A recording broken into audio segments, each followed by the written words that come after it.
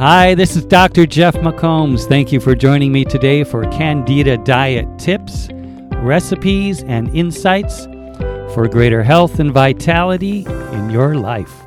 We are back again with another episode filled with information about Candida diets, recipes, nutrition, and the latest insights from science on all things Candida.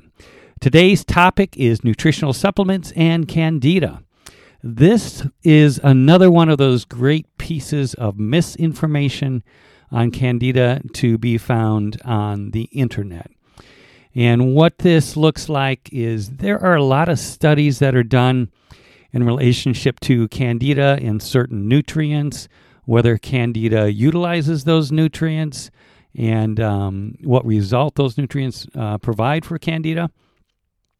And that is not the way to go if you're trying to, Candida cells are like the cells of the body, very similar. So they use vitamins, they use minerals, they use antioxidants, they exist on carbohydrates, fats, protein.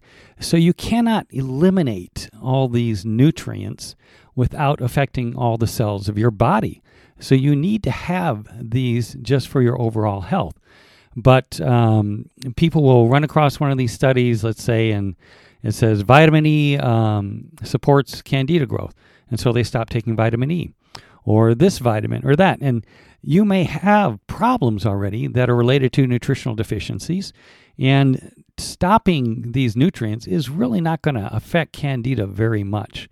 I think one of the more popular ones, which is very confusing, is biotin. So this goes back and forth from one study to the other. Biotin deficiency has been shown to eliminate Candida in one study. And in another study, biotin deficiency supports Candida growth. And this is the way it is. You'll find studies that say biotin will eliminate Candida. You need to take 3 milligrams or 5 milligrams a day, and that'll eliminate Candida. But yet there are studies that show how Candida uses biotin to fuel its fungal growth. And it's the fungal growth which is the problematic form of Candida. So if you look at biotin as a classic example, there are people who take biotin when they're on a Candida diet thinking that's going to help them. But in reality, if you look at the science, there's a lot of science that supports that biotin will be used by Candida to change into its fungal form and maintain that fungal form, which is the problematic form. So you can't really play this nutrient game for Candida. If we look at some of the like carbohydrates, fats, protein, there are studies that clearly show when Candida does not have access to nutrients, this will be one of the triggers that causes it to convert from its normal yeast form to its pathological problematic fungal form. So it's as though it's the same for you and us, everybody else. It's if we don't have any food, we go shopping, and that's what Candida does. And its mobility through the body is greatly facilitated by that fungal form, and it can get all the nutrients it wants out of the cells of our body as well. So it has all the enzymes necessary to do that. So if you had the mind that you were going to starve Candida, it doesn't matter. It can get it from the cells. The only thing you really don't want to do is to give it simple carbohydrates and sugars, because it's really going to thrive with that.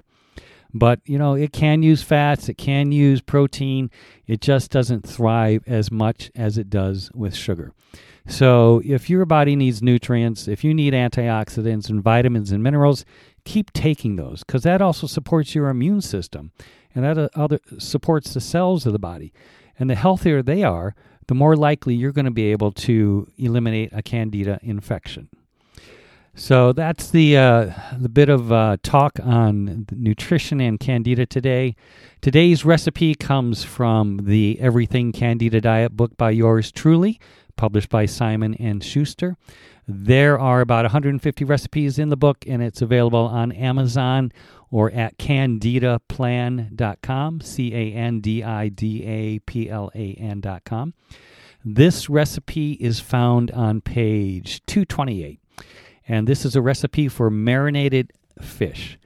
The ingredients are 2 pounds of snapper, trout, or flounder fillets, 1 medium onion thinly sliced, 1/2 cup of olive oil, 1 teaspoon of sea salt, 1/4 teaspoon of pepper, 4 tablespoons of citrus juice, and that can just be a little bit of lemon, lime, grapefruit, or any combination thereof, and 2 tablespoons of Bragg's liquid amino acids.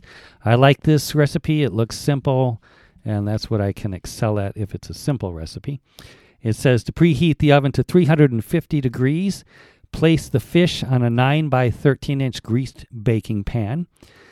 Slash the fish in several places and insert the onion slices. Oh, that's interesting. In a small bowl, mix the remaining ingredients. Spread over the fish and baste during cooking. Bake for 20 minutes or until the fish flakes easily with a fork. I am hungry, and that sounds delicious. So that's our recipe and the insight on Candida for today. I hope you've enjoyed today's show, and be sure to subscribe for future episodes and help spread the word about Candida Diet tips, recipes, and insights. If you can rate this episode and give us some love there, that would be greatly appreciated. If you have any questions, please let us know, and we'll try to answer those in one of our shows or get back to you even personally. You can email us at support@candidaplan.com or call us at 888-236-7780.